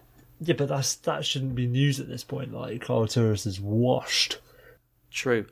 I mean, the good news is he's only got 4 years left after this year at $6 million a year, so that's good. Mate, that's such an unfortunate one. Like, who could have seen that happening? But at the same time, Nashville shouldn't have been so hasty to extend him, I don't think. So the Predators have won 1 in their last 8, yeah? So before that, they'd won 8 out of 12. So they're on a slip, but they're not doing that badly. There's only 3 teams worse than them in the Western Conference. Yeah, today. What day is it? What didn't you say earlier that the standings don't matter until after Christmas anyway? I mean, yeah, I said that, but... I only meant it for that moment. Yeah, that only mattered then. That was then, Will. This is now. This is fucking now. Yeah. I don't know. Yeah, I know what you mean. Like, it's not good, but I wouldn't be too worried. I would be. Would you? We said, yeah, because I'm going to, in a Barry Horowitz style, pat myself on the back here. We did say at the start of the season, we said, do you like that centre depth? And we both said no. Like Kyle Turris, Matt Duchene, Ryan Johansson... Was it Nick Bonino, maybe? Bonino. Yeah. I am sure we both picked the Preds to be one of our teams to, like, drop off. That sounds about right, doesn't it? Because Ryan Johansson's not very good. Yeah. And we thought Matt Duchene was, cursed. Which would appear. Which would appear now. You got 2 ex-Ottawa Senator centres on your team, or what? What are you doing? That's not how you assemble a good team. Who could have foreseen these problems? Who could have possibly seen that happening? And the curse of getting rid of PK Subban. Just want to mention as well, the 2 goalies as well. Combined save percentage, .892. Combined goals against, 3.14. Good thing they don't play both goalies at the same time. That's true. At the time, yeah, extending Pecorino seems like a good idea. Maybe this is now, like we've said, the drop-off is quick. And it's like one season you're fine, the next season you're not. And you just hope that, you just keep going one more, and you're fine.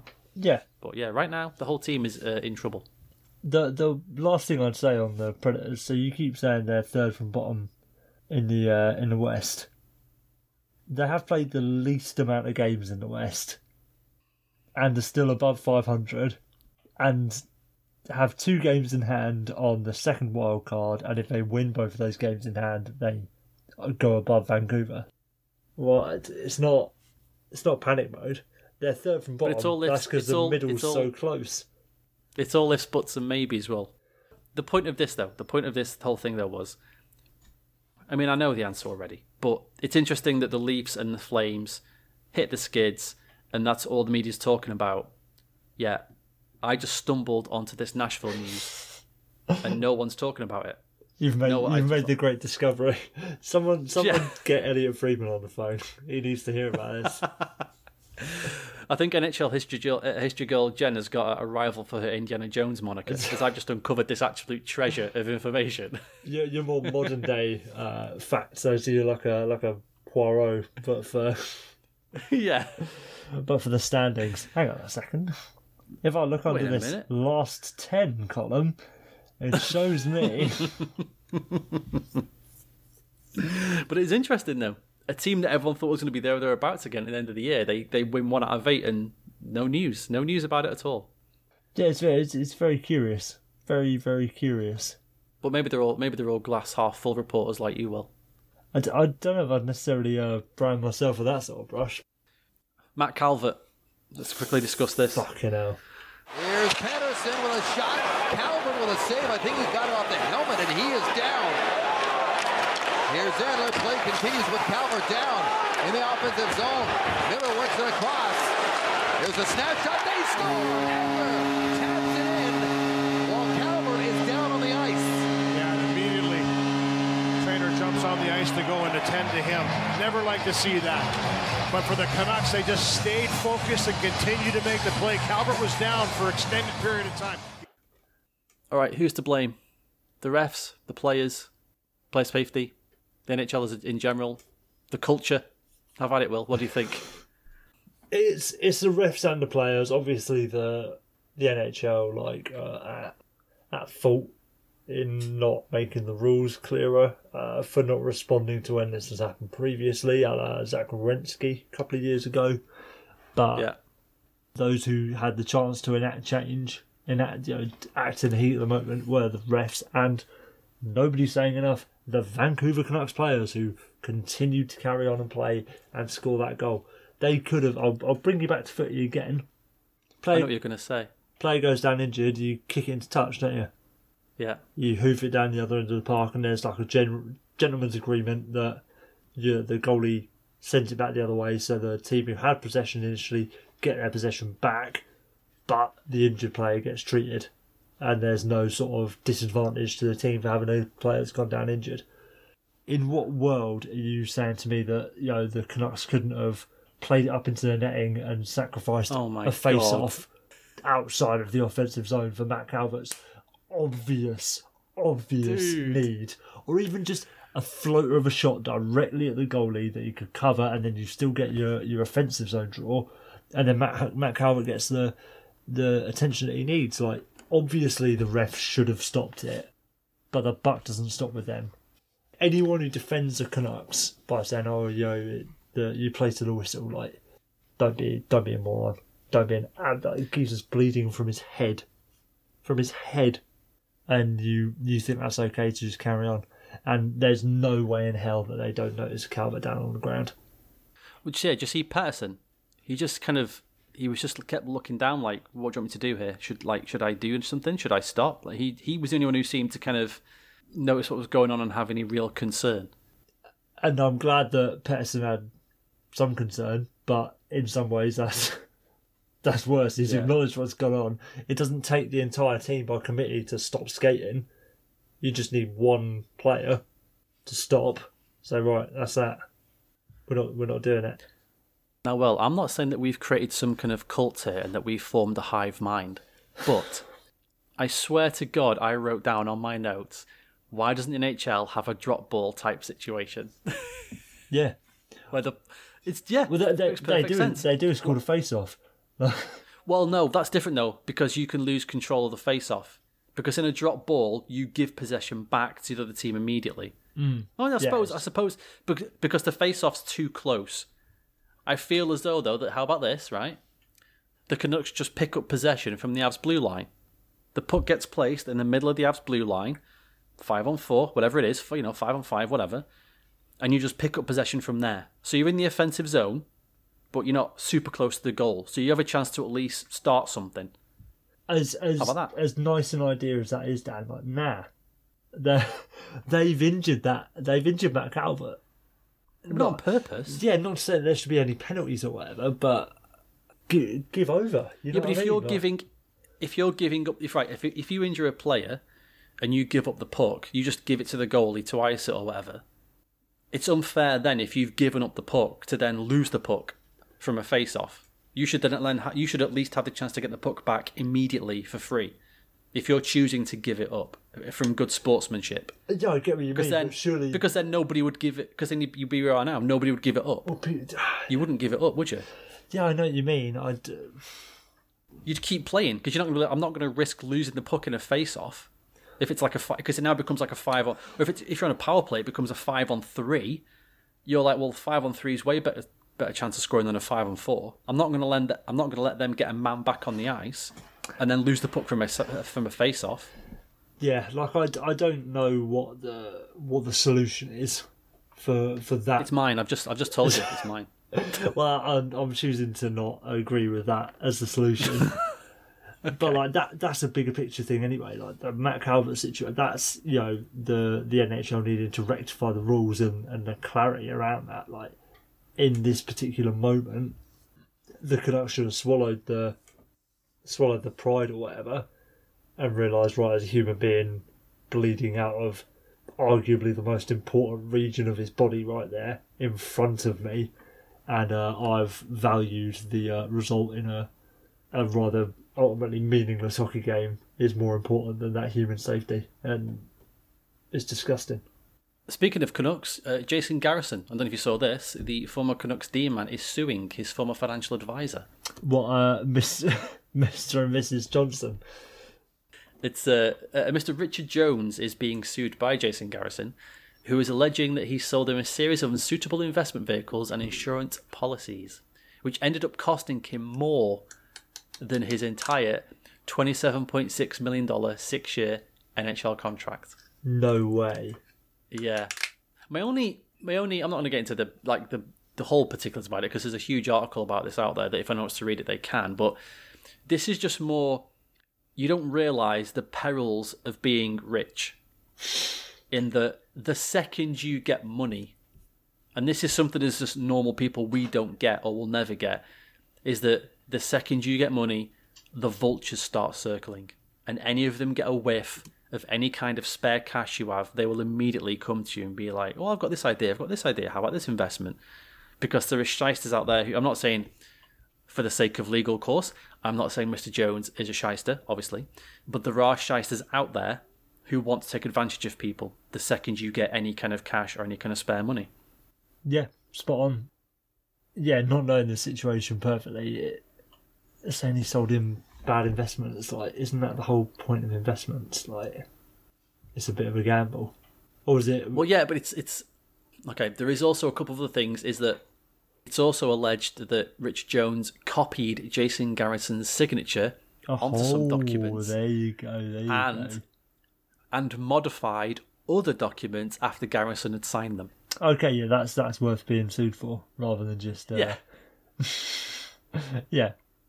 But again, the idea is as well is that if I sell you an investment for $1 million and I tell you it's going to make you $5 million, but I know it's bad, well then you can sue me, because I'm giving you financial advice. That's what That's what Garrison's saying. He's telling me these are good investments and I won't lose X, Y, or Z, and instead it ends up costing him even more than he ever thought. Yeah. Investment is the idea is it's a risk, but if you're being sold it and the risk is different to what you're being sold, then yeah, that is obviously something you can be sued for. Well, surely it's Garrison's fault for having poor judgment. Maybe the judge will say that to him in the court case. Yeah, like it's not. What's the guy's name? Richard Jones. Richard Jones. It's not Richard Jones's fault that Jason Garrison believed that he's good at his job. Dude, that's an insane thing to say. I mean, yeah, the forging of the signatures is absolutely ridiculous, and yeah, he should be sued for that. But what guy says, yeah, this one's probably good, and then it's not Richard Jones's fault. It's not like he shorted the investment or something. Just for example, right? If I come to you and say, "Can you lend me $5,000?" and you say, "Well, no, I haven't got that kind of money," I'm like, "Dude, honestly, I've got all this paperwork. It's fine, and it's all bollocks." Like, if I provide you with tons and tons and tons of paperwork and you read through it and look at it and you're like, oh my God, this is actually a really good idea. I can make $12,000 back next year. That's worth it. And then I just do one with the money. You can't be like, oh, you got me. That's not what's happened here. What a fool I was. What a maroon. That's not what's happened here. That's like me going to you, or you going to me and say, oh, do you want to paint my house? Yeah, all right. So I'll pay you for it. All right, then. I've got no experience painting my house. It's not my fault that you've asked me to paint your house. And then if I do a bad job, you say you've done a crap job there as well. No. Hang on. No, Richard Jones is a financial advisor. Yeah. He's not just some dude off the street. Those are people you're meant to trust with money. That's why they're financial advisors. They advise you on money. There's, just like any job, there's good financial advisors and then there's bad ones. And it would appear that Richard Jones is unfortunately not a particularly skilled financial advisor. Fucking hell, dude. It's an insane take. All right then. In this situation, who's the Ferrari? Who's the tank of piss? And who's the grand piano? I don't know if it's quite. The tank of piss has to be all of Garrison's money. No. The Ferrari's the money. The Ferrari's the money. Richard Jones is the piss. Allegedly. Allegedly piss, and the grand piano is Jason Garrison. No, the investments maybe. Yeah, maybe. I fucking love the Ferrari grand piano tank of piss analogy. So, oh my god! Right, the Ferrari is Garrison's estate, yeah, for his money.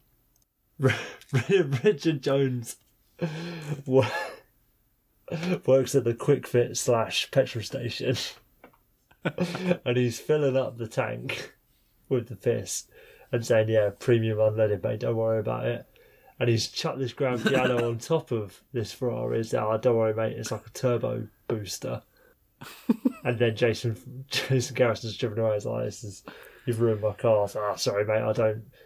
I run the lowest rated garage in all of Vancouver, British Columbia. What I love about this is that you think Jason Garrison is going around vetting every single financial advisor. Well, you should. Why? Like, I'm going to trust this geezer with millions of dollars. Like, you're not even going to check out like a Yelp review of him. How do you know he didn't? And this guy, allegedly, may have given him all these bullshit documents that don't prove anything, but they look legit and look real. Like, that's the point. It is, to an extent, Jason Garrison's fault for not checking out that Richard Jones is any good at his job. I like at the start of this, you came out with, of course, I don't know all the facts. And now you're like, Jason Garrison's a fucking idiot, isn't he? I think Richard Jones is the real victim of this slander by Jason Garrison. He should counter-sue. That's what he should be doing. He should, if only Jason Garrison had any money left. He can't. You flitted it all the way on piss-filled Ferraris. It's ridiculous. A sad end for Corey Schneider, who was placed on waivers this week with, let's be honest, no chance of anyone picking him up due to his salary and his dire performance the past couple of years. Which is weird because at one point he was a very, very good goalie. Well, yeah, Corey Schneider is a Ferrari who turned into a grand piano full of piss. This season as well, 0-4-1, 852 save percentage, 459 goals against. As we talk, he has a 918 career save percentage, and that's even being on some pretty shitty teams. And having 3 bad years in a row. I honestly think he came back from his injury too soon. I think he, or maybe it was the injury, obviously the injury that just did him in, and that he never fully recovered from it and just tried to keep going. But it can happen. Like he's no spring chicken anymore, is he? No, not at all. I think he's 33. I want to say. Yeah, sure. I'll believe you there. Happens to skaters. This can happen to goalies. Like, it's just how it is, isn't it? He's 33. He's old enough to be bad. So there you go. Well done, Corey. That's it. You've earned the right to be terrible. Congratulations. Don't worry, nobody's going to be too angry at you. How long has he got left on his deal? Yeah, 2 years. Yeah, this year and then another 2 years after this. I smell a buyout. Consider's got a full no trade as well. Ooh, that's rough. What's he, 6 mil?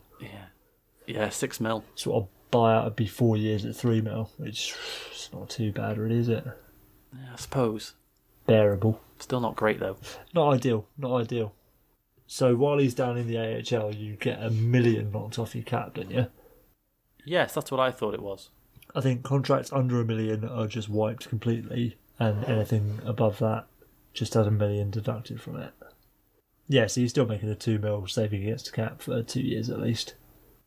We will see. He's going to get bought out, though, isn't he? No one's going to pick him up, are they? No. Are they, Ek? Last thing, as always, man versus 8-year-old Will. Hey, Will, you schmuck. You're going to get roasted by an 8-year-old, you fool. Here's the thing. Okay, the thing is, right. I like where this is It's going. only a game. You know. It's not like anyone's keeping scores. So with that, here are the scores. It's specifically, the whole point of the game is keeping scores and predicting scores.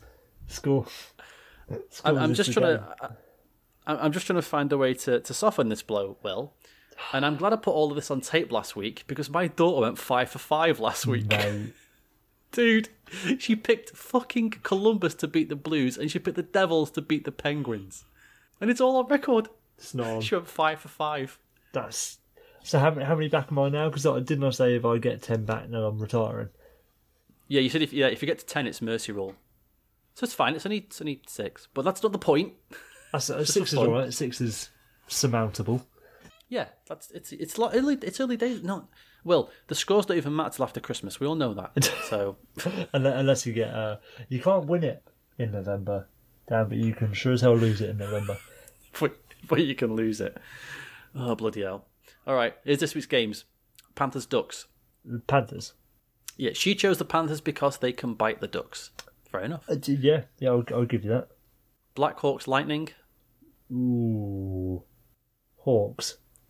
Okay, she chose the Lightning because they can strike them and flash them. Excuse me, George. That's disgraceful. Coyotes Leafs. Well, Leafs. It's obviously the Leafs. That's tonight, isn't it? Yes, yeah. She chose the Leafs because they can get in the Coyotes' eyes. See, I feel like there's not sort of consistent logic being applied to all of it, you know. What, for my 8-year-old daughter? No, I think you're right.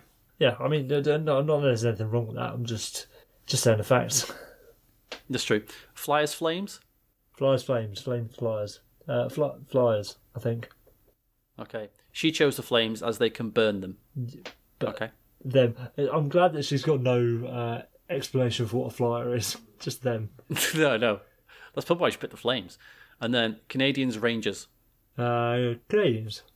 Okay, and she picked the Rangers because she likes the name more. Which may have been the first 8-year-old choice she's made yet. There we go. Thank you, folks, listening this week. Thank you to Ken for being on the show. Will, any last words? Like, rate, and subscribe. Take care, folks. We'll see you later. Peace.